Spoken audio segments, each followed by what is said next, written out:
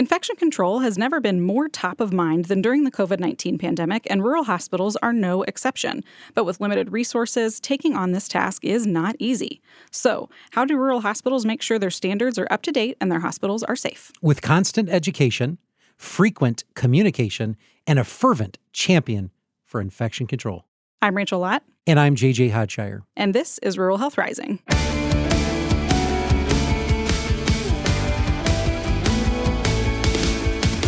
Welcome to episode 65 of Rural Health Rising. I'm JJ Hodshire, President and Chief Executive Officer of Hillsdale Hospital. And I'm Rachel Lott, Director of Marketing and Development. You know, Rachel, infection control is a term that is certainly now well understood outside of just healthcare, thanks to the COVID-19 pandemic. And today, we're going to get into the challenges for rural hospitals as they implement their infection control programs and what it has been like to deal with this during COVID-19.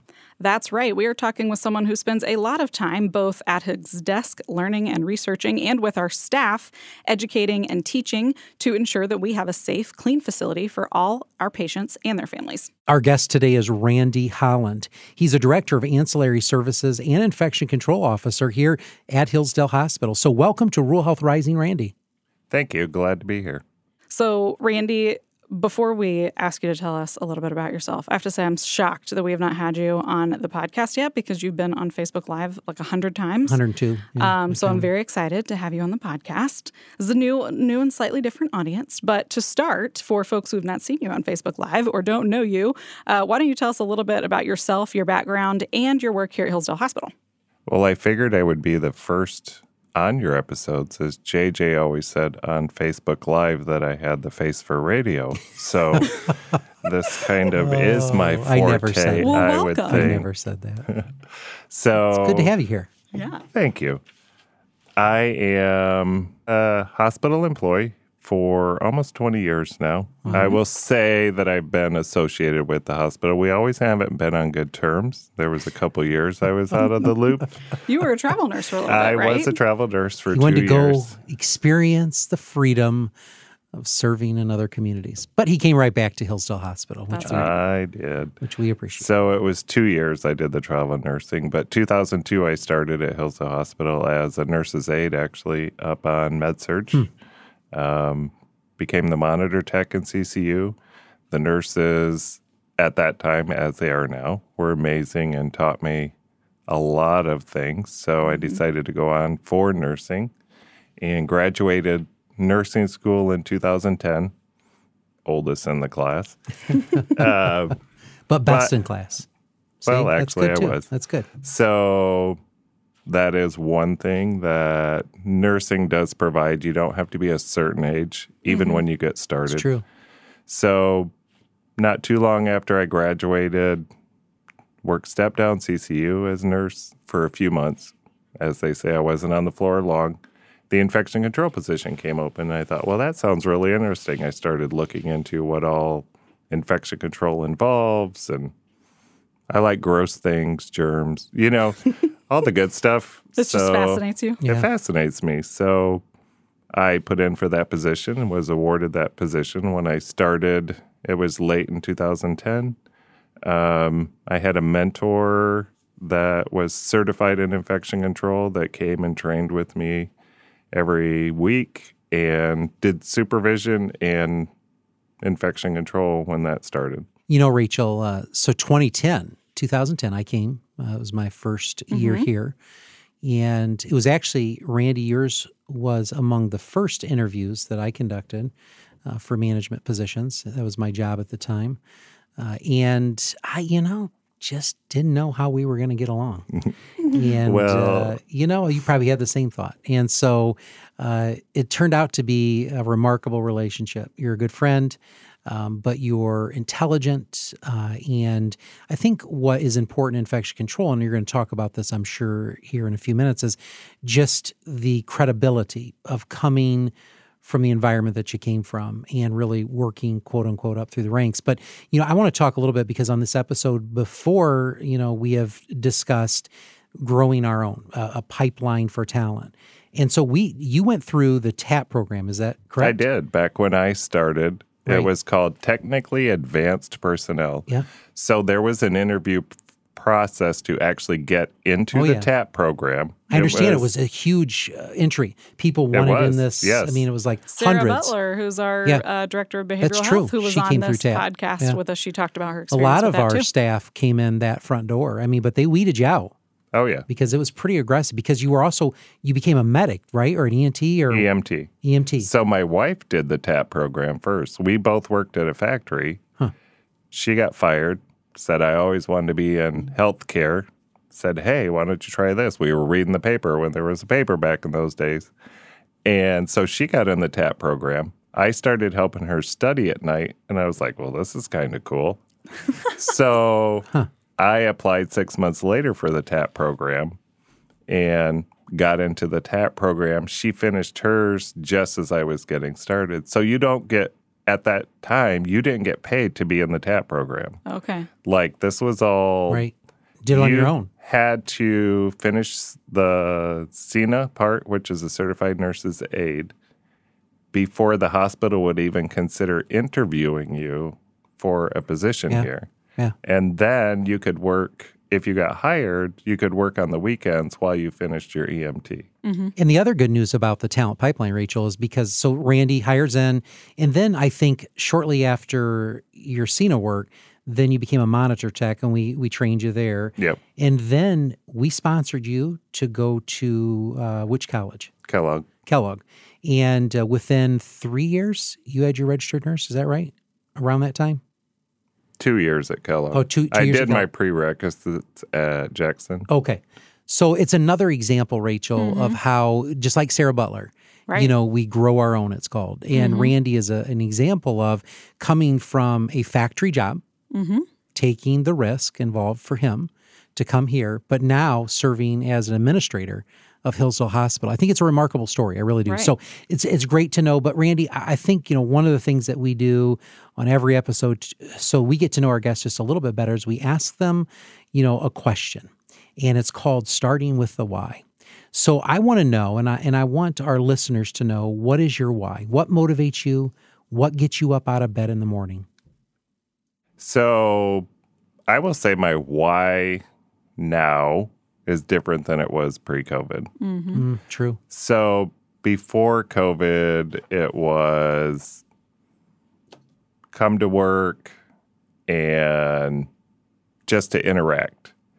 There wasn't too much emphasis on infection control, really, before COVID. I mean, I interacted with the employees all the time on the floor, talking about different infections, hand hygiene, all of the different little things that are infection control.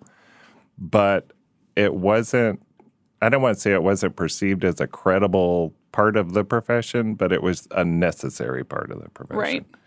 So it was more... Thought it was more of a background or foundational task, not something that's front and center. Yeah. So it was get up, come to work, interact, make sure nobody dies, hopefully from an infection today.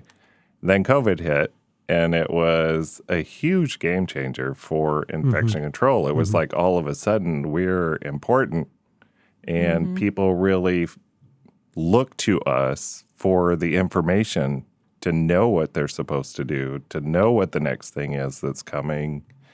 And so getting up, coming to work now is more, what's the next thing that's going to be out there? I mean, we've made it, I don't want to say through COVID, but we've made it through 2.5 years, almost 3 years of COVID.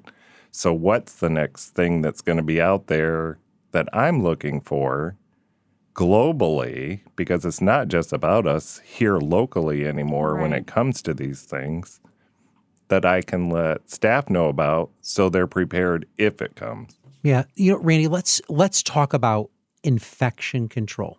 So when you hear that word, we know, Rachel and I know it encompasses quite a bit in the healthcare setting, but one who's listening to this may not have experience with infection control.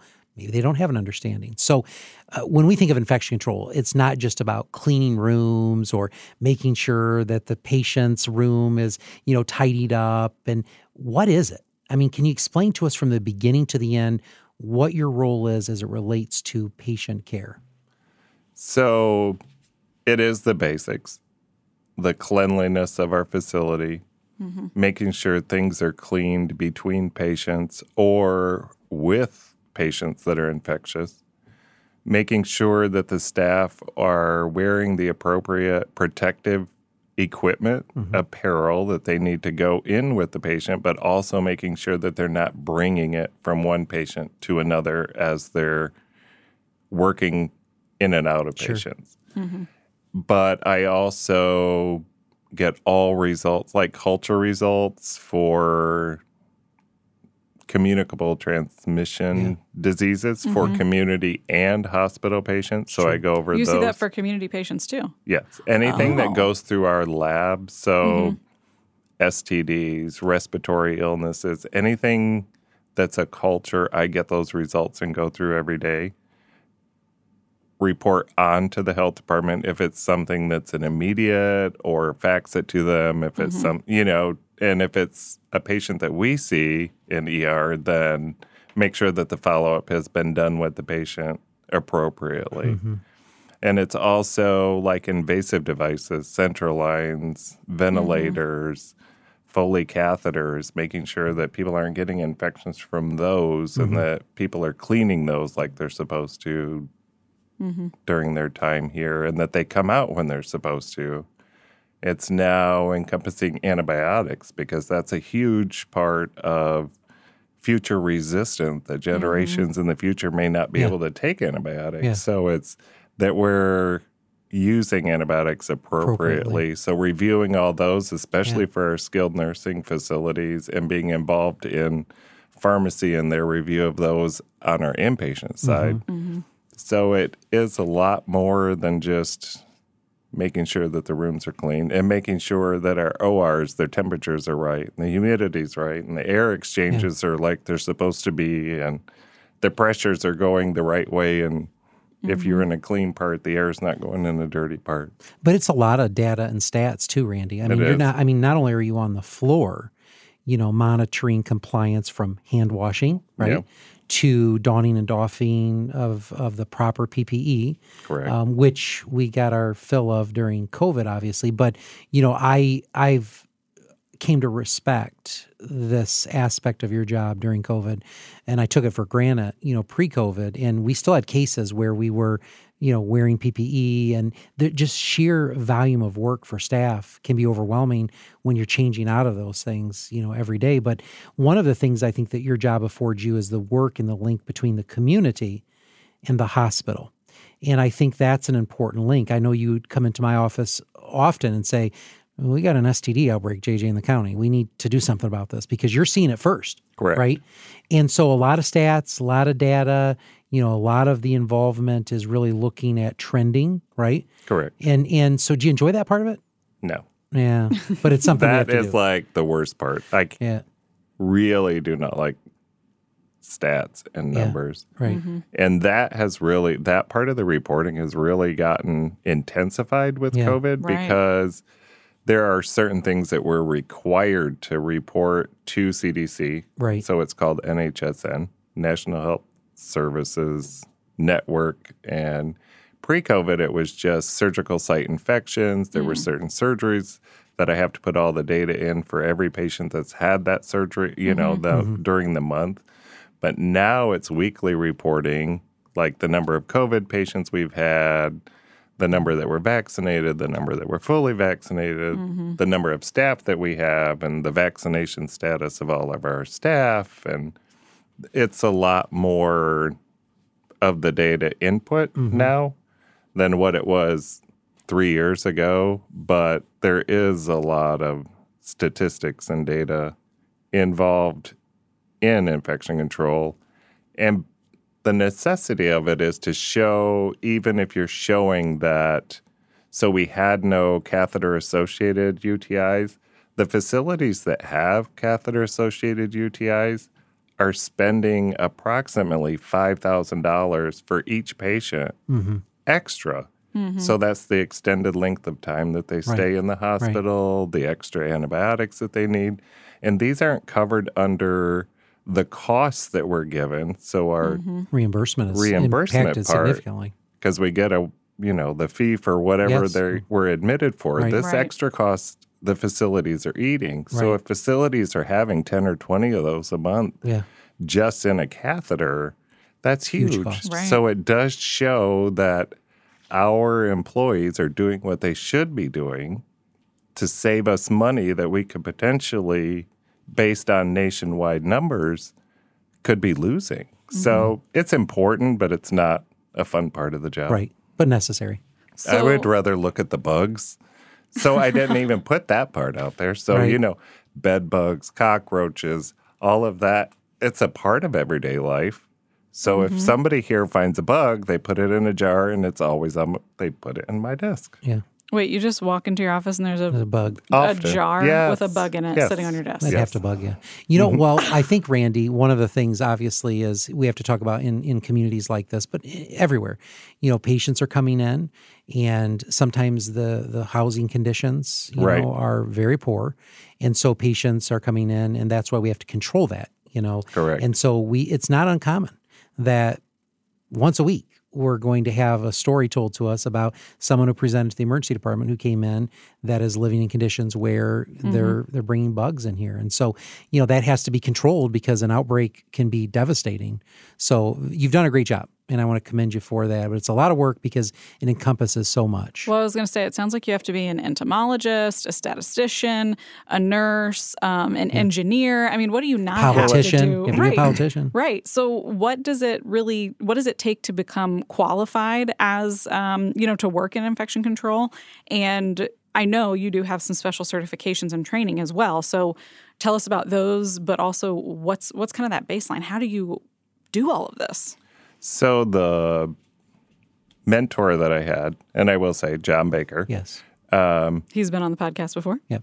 good, is amazing. He and is. his knowledge base is at his minimum is probably more than I'll, you just have those certain people that just know so much about their field Right.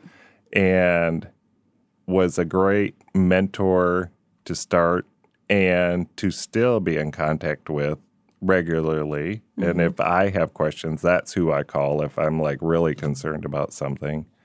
But for me, a lot of it was just going to CDC, doing the webinars, doing the education, different education things that they have on their website that are available and free. There's also, for skilled nursing, it's AHRQ that has a lot of education specific because nursing home guidelines and what's required is completely different than hospital. So to have the two together is a little intensive sometimes. And then the major organization for infection control is called APIC, the Professional Infection Control Association. So I've been a member of that since I started in infection control. And then they have an annual conference every year that has tremendous amount of education, the latest thing, the coolest new gadgets that we want to help clean or whatever, fight infections. But then a lot of education about different areas that not necessarily in rural health. I found this last year, the conference I did virtually, but all of the states and even globally are part of APIC if they choose to be. But they see so many different things at different places, at big hospitals and so to get all of that education, just in case something shows up, and we've had weird stuff show up, and I'm like, I know what that is, Yeah. And I had a friend that works CCU that her brother, actually, this is a story from a few years ago, got scratched by a squirrel. And he started having kidney failure, took him to a big facility, and we were working together. And she was talking to me about it, and I said, I think this is what it is. And she's like, what? And I said, has he been out, because they're hunters, as I said, has he been out hunting lately? So you didn't know that he had been scratched by a squirrel at that point? No. You just They knew his gave you the symptoms. symptoms. Yeah. Okay. And Really? so they couldn't figure out. So I said, when you go up there, you need to tell them to check for this. I guarantee you that's what it is. And sure enough, it was. I was pretty proud at that time Wow. because that was, I would be too. She's like, how did you know that? I said, my brain. Wow. So That's it's amazing. just looking different areas for education to continuously learn, but to be considered credible in the field. They have a CIC certification. So that certification in infection control through CDC, Yeah. I mean, is the main thing. So it really is. It's about engineering. You have to know airflows and what the filtration rate is through these filters. Oh, to and that's keep an you- amazing piece and of it his just job. Drops. Oh my goodness. When I took over supervising environmental services, Scott Brown, our facilities manager at the time, said, we need to meet with Randy. I'm like, what do you mean meet with Randy? Not meeting with Randy again. And he goes, no. I mean, he has a huge piece in, intake and all of these things. And it was a remarkable learning experience for me, but you were instrumental in that. So I think it's accurate to say your discipline, infection control, touches just about every aspect. It touches employee does. health. Yes. Don't forget about that. Well, oh yeah. Employee health is a So huge piece of all what you do. Employee vaccinations, exposures, if somebody gets exposed at work, if certain amount of people, say 3 people call in sick in the kitchen and they all have vomiting and diarrhea, I need to check that out to make sure they don't have something that's going to be contagious to people that are coming in eating the food or certain units, so all illnesses for employees get reported to me so that I can track to make sure there's no trends going on or nothing, that they're going to give to other people. Very, very important, not only for the hospital base, but also for the community. So, Randy, obviously you've just shared with us what it's like to be an infection control officer, pre-pandemic. You're dealing with all of these issues. None of those issues went away during the pandemic, by the way. But now you get this added, responsibility of during a pandemic, what does an infection control person do?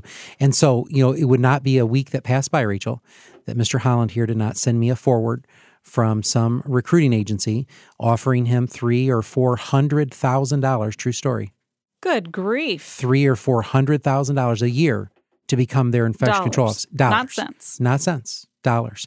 And that's what happened. What happened during the pandemic, we witnessed it. Infection control officers retired or they left because they were alone. In our hospital, huge facility here for our community, right? We have one infection control person. Right.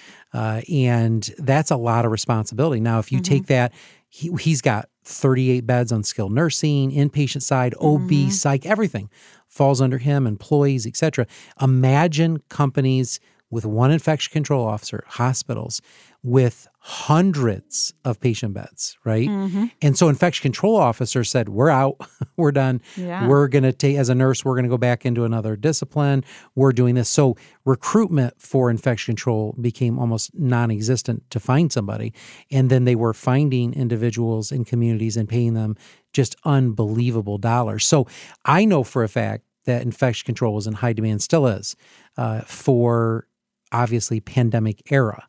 And that's when expertise has to be put in place because you were creating, algorithms and programs and protocols. And writing a new policy like every other day. Every other day. Or the policy would change based on what the government said, Right.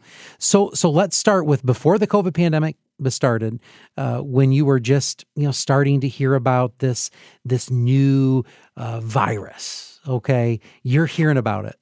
I remember the conversation well because you were in my office.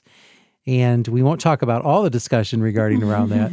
But then we had the first case identified. And that's the moment that we all go, oh boy, right? I don't think, oh boy, was No, my I don't think exact- that was it at all. And I remember where I was and I remember where you were when the first case detected and how quickly you and I had to huddle because we didn't know what we didn't know at the time. So why don't you walk us through that first day up through the journey of where we've been in the last 2 years?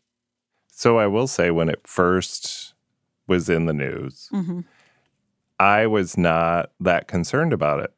I was basing my perception of COVID-19 on the CDC.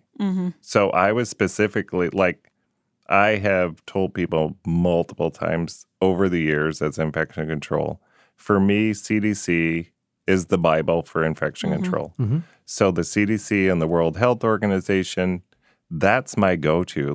They're the experts. That's who I have to rely to get my information on. So the World Health Organization was, of course, ramped up first before CDC. So for us in the United States, initially it was kind of downplayed. There wasn't much. And then I was also doing the World Health Organization every Thursday, and I was watching their global, and it's like these other places are insane with this. So in our first case, we had actually instituted the command center prior to our first case here. It was the first case in Michigan, or not Michigan, but the United States. The incident command was initiated. So everybody we still weren't all freaking out about it yet. Right. Well, when the first case at the hospital, it was like, oh, goodness, this is it. So we really, we didn't freak, but went into combat mode, I would say. So it was, okay, this is real. This is here. Everybody's frightened. Like when it first started, everybody pretty much was of the thought, you get it, you're going to die. Because that was the perception that was kind of out there. Well, there was at no first. treatment. We knew very little about even the disease process and how it was creating the symptoms it was creating or causing. And when the first case we had no issue with PPE because we hardly ever had to use it before that, as far as face masks, stuff like that. Except for surgery. Yeah. It's like, so then it was immediately trying to educate the staff on this is what I know. This is what CDC is saying. This is what the World Health Organization is saying. This is what we need to do to protect ourselves. So that was a lot of the first month after our first, because we didn't get a huge influx immediately. And it just ramped up from there. Morphed from there. I remember the command center. Now, Rachel, remind me timing-wise where you were at. I was with you guys on those meetings. You originally, right? Because then you left for baby John. Oh, yeah, that wasn't Talk to me. until That was- we'd been, No, that was a he was year born in. March That was about a year in, of right? 21. So, yeah. So you were with us in all of those I was rooms. pregnant through And- the early parts of the pandemic. And please forgive me just because it's a blur. Oh, yeah. Anything, Yeah, it's all a blur. The last, 2 years is like 100 years. But there would be, I remember constant texting back and forth. Oh, yeah. Do you remember the first case that we thought Hillsdale College had? Yes. Oh, yeah. And I remember that 11:30 very at night. clearly. I was driving home from the hospital when you texted me, or maybe you called me, I can't remember, and said we might have a case. Yeah. And I was like, oh my gosh. I was like, do I need to turn around? And you were like, no. Yeah. So I get home and I immediately and I was driving an hour and a half each way then. That was before I moved, and now I only drive an hour each way. Oh, wow. But yeah, it's great. But I remember I went upstairs to my home office and I got on my computer immediately and I started pulling everything I could from the CDC related to communications and, drafting what a statement would be if we needed to put a statement out. I mean, I was like in overdrive mode. 2-3 o'clock in the morning. Yeah. Texting each other back. Because Randy, I'm like, all right. And the uniqueness of it, this was a missions trip student who was, in the place where COVID had ramped. And so we were very concerned. Now, thank God that didn't lead anywhere and it was a negative. Because that was February, if I remember correctly. It was so our it was test about run. a month before we had our first actual case. It was our test run. And so I remember the late nights. Well, it shut down the whole city, didn't it? It pretty much. I mean, it was the middle of the night. It was a but combination, too, in those early days of every now and then, every maybe week or every 2 weeks, there'd be something on social media about Hillsdale Hospital has its first COVID case. And I had to be like, fake news, we don't have one yet. And then eventually it was like, we do have one now. We do have one. And this is how we're handling it. It was just, not that it made a huge And that's when difference, Facebook Live started, though, wasn't it? Yes, Once we Randy had our was first on case. Our first episode. Yeah, it was right after we had our first case, or maybe it was right before. I think it was right. It was the two dates that stick out in my head are like March 17th and March 24th, and I don't know which was what. Yeah, it was close. either right when we had the first case or right before we had the first case in Hillsdale County, and it was you and me and Yvonne from the local health department, and we answered questions for like an hour. And that first Facebook Live, we had over 10,000 views. Our reach was over 10,000 on that first one. And, here we are 2 years later, Right. and JJ and I still do Facebook Live every single week. I never pretty get much. invited anymore because So- I was For a bad. good reason. For a Yeah, good right. reason. Yeah. But yeah, I mean, you were right there at the beginning because what we were trying to do was to tell our community, like, hey, this is what this is, because there was so much information out there. Correct. There were so many headlines, and headlines are always misleading. But when there's that many, who has time to read every article and go into the detail? And so we were like, we as your local hospital and health department are going to answer your questions and tell you what we know and how it's impacting us here, how we're preparing to be able to take care of you if this happens, all of that. And it took off. It did. It did. really And took it's that how that started was, we wanted to educate. And that really is a lot of what infection control is. It really is. Is just to educate people on how to better protect themselves Right. from getting infections associated with healthcare, educating staff on how to take care of patients to not give them infections or to keep the infections that they have to that patient and not transmit them to somebody else because they came here for healthcare and now they got a disease or an infection from somebody else, something Right. they never came in with.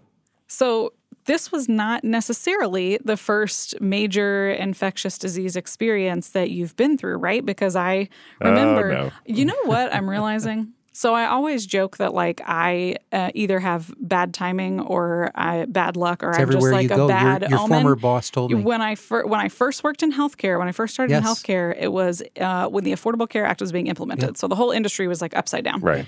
And Ebola happened during that time. And then, of course, I rejoined healthcare 6 months before a global pandemic like this world has never How seen. am I just your now former I don't hearing know boss if this? warned I me. brought it with me, I think or so. like if I just said, well, and my office is haunted because my technology is always Yeah. messing up. So maybe it is just me. They told me when I hire you, there's going to be some great devastation, and it surely happened. It did. Yeah, really. But it all, it's all coming full circle now. Yes, But you it's you. were doing infection control Oh, during yes. Ebola, right? And that So- was very scary. It really didn't affect the It U.S. was the way scary, that but COVID it didn't has. affect us. But I'll tell How do you manage that? that I think we reacted more initially to Ebola and what could happen Early on. early on. I agree. More so than, and maybe that was part of the reason that COVID was like, Ebola, they said that was going to kill us. And Well, see, I have a theory about because that. I had in-depth training, and it was you had to watch each other on and off, and we had Right. all the plastic ready to half off the emergency department. And you remember us getting called in the middle of the Randy, night that night do I ever because remember. the triage nurse was Yes. sure we had an Ebola She knew it. case and I was there. Yeah. shut down the waiting room. Shut down the ER. Yeah, and had the caution do not cross tape. Remember you and I showing up in the People middle of the were- night? And y'all Oh, were yeah. like, what? And people were videoing for Facebook Oh, back yeah. then. Oh, my Oh, word. yeah, they were. Oh, yeah. And then it was all over the headlines, Yeah. Ebola hits Hillsdale. And so Randy and I get in. I remember those days. Yes. Those were challenging. So, yeah, there was Ebola. And now, what's next? Well, so I have a theory about the whole why people reacted differently to Ebola thing.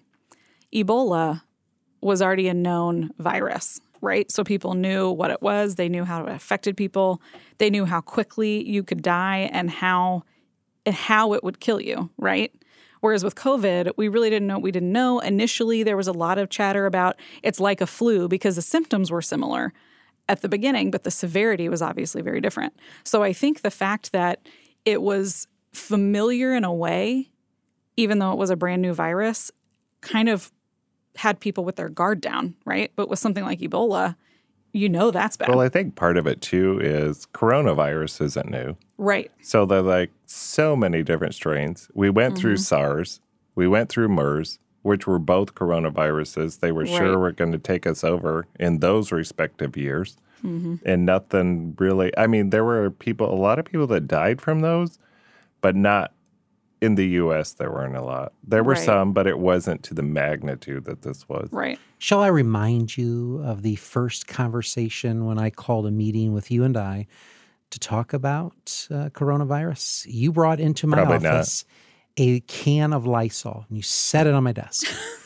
And I would not. I was not humored. Yes, you did. And you said, read the back of it. And I turned it around, and this is during the conversation of COVID. It said, this will protect or disinfect from coronavirus 1 to whatever. And Randy's like, it's been here. And so to your point, there was back and forth. Right. We had already heard that we knew about a coronavirus. And so there was a lot of speculation. There was a lot of, conversation and a lot of conspiracies and theories. But Rachel, I'm going to tell you, I think, obviously, I know we did very well in Hillsdale County, and through the advice and support of infection control, because we're not clinical. I know operations. I can do all those things. So, Randy, I want to commend you for that. But the question that I have for you as we wrap up is really, what's the future look like, in this post-COVID world? In other words, what has changed in infection control that you learned during COVID that will be lasting effects into the future? So I think for me as infection control, it is that I really do matter in the organization. So, pre-COVID, it was like, yeah, I have an important job to do. I'm infection control. Nobody really understood what that was. Right. People knew what it was. Or they were jealous. They wanted that Monday through Friday schedule. Well, they did. Yeah. Right? It's honestly. pretty cushy. But they didn't know. And you're kind of like the rule maker and enforcer, right? Yeah. Like that probably The was bad how guy. a lot of people, right, the bad He guy, was the bad because guy. you have to be the one to tell people, He hey, could shut down this a has room. to do different. Yeah, he could shut rooms down. He could shut floors down. He could discipline staff. It was... And I didn't have an issue doing any of that. No. Right. I mean, it didn't bother. If it needed to be done, I would do it. Yeah. But some people can make a job look like it's not really a job. And I don't want to toot my own horn, but I will say that in my position, sometimes I make it look effortless or like I'm not really doing anything most of the time, when every time I step foot on the floor, I'm looking to see if there's a ceiling tile that needs to be replaced, looking to see if that patient that came in or visitor is doing, has their mask on, especially now post-COVID. Yeah. But post-COVID, or as we transition to hopefully post-COVID and into endemic instead of pandemic, it is just infection control in general are feeling more empowered. So there are more committees going to senators and congressmen that we need these things changed in healthcare to protect our patients, to protect, and not just in healthcare, but community. So it's getting more into the community to help people try to stay out of the hospital, because people come to the hospital with infections. So what could you be doing in the community to prevent this, or so that it's not as severe that you don't have to go to the hospital? So I think it's just more empowerment. Right. Which is important. Advocacy, patient advocacy is Right. huge. And then community engagement, that's looked much different in the last year, hasn't it? Yes. Your relationship with the health department's always been good and strong, but I think it was strengthened during COVID because it had to be. You're reporting data, they're giving data, you're helping them interpret certain things, which I think are important. So I think those were all the great reasons. So Randy, we could talk probably for an hour about this, and I just want to thank you for your contribution at Hillsdale Hospital, but most importantly for our patients in the community, for your involvement on state protocols, for your involvement in writing policy after policy after policy, and oftentimes becoming the bad guy that has to enforce that policy. No one wanted to wear masks in Hillsdale, right? They still don't. And they still don't. And no one wanted this or no one wanted that, or why can't I see my loved one? Why can't we do this? And oftentimes you were the conduit that I had to refer people to. So once again, we want to thank you for joining us today, but also for your commitment to Hillsdale Hospital. Thank you. My pleasure. Before we close, we like to do a fun segment with each of our guests. So Randy, we want to know, what is your most unique rural experiences or one of your favorite memories that is unique to rural life? And Rachel, I don't know if you know what you're asking want for. me to answer This is Randy. He's a unique fella.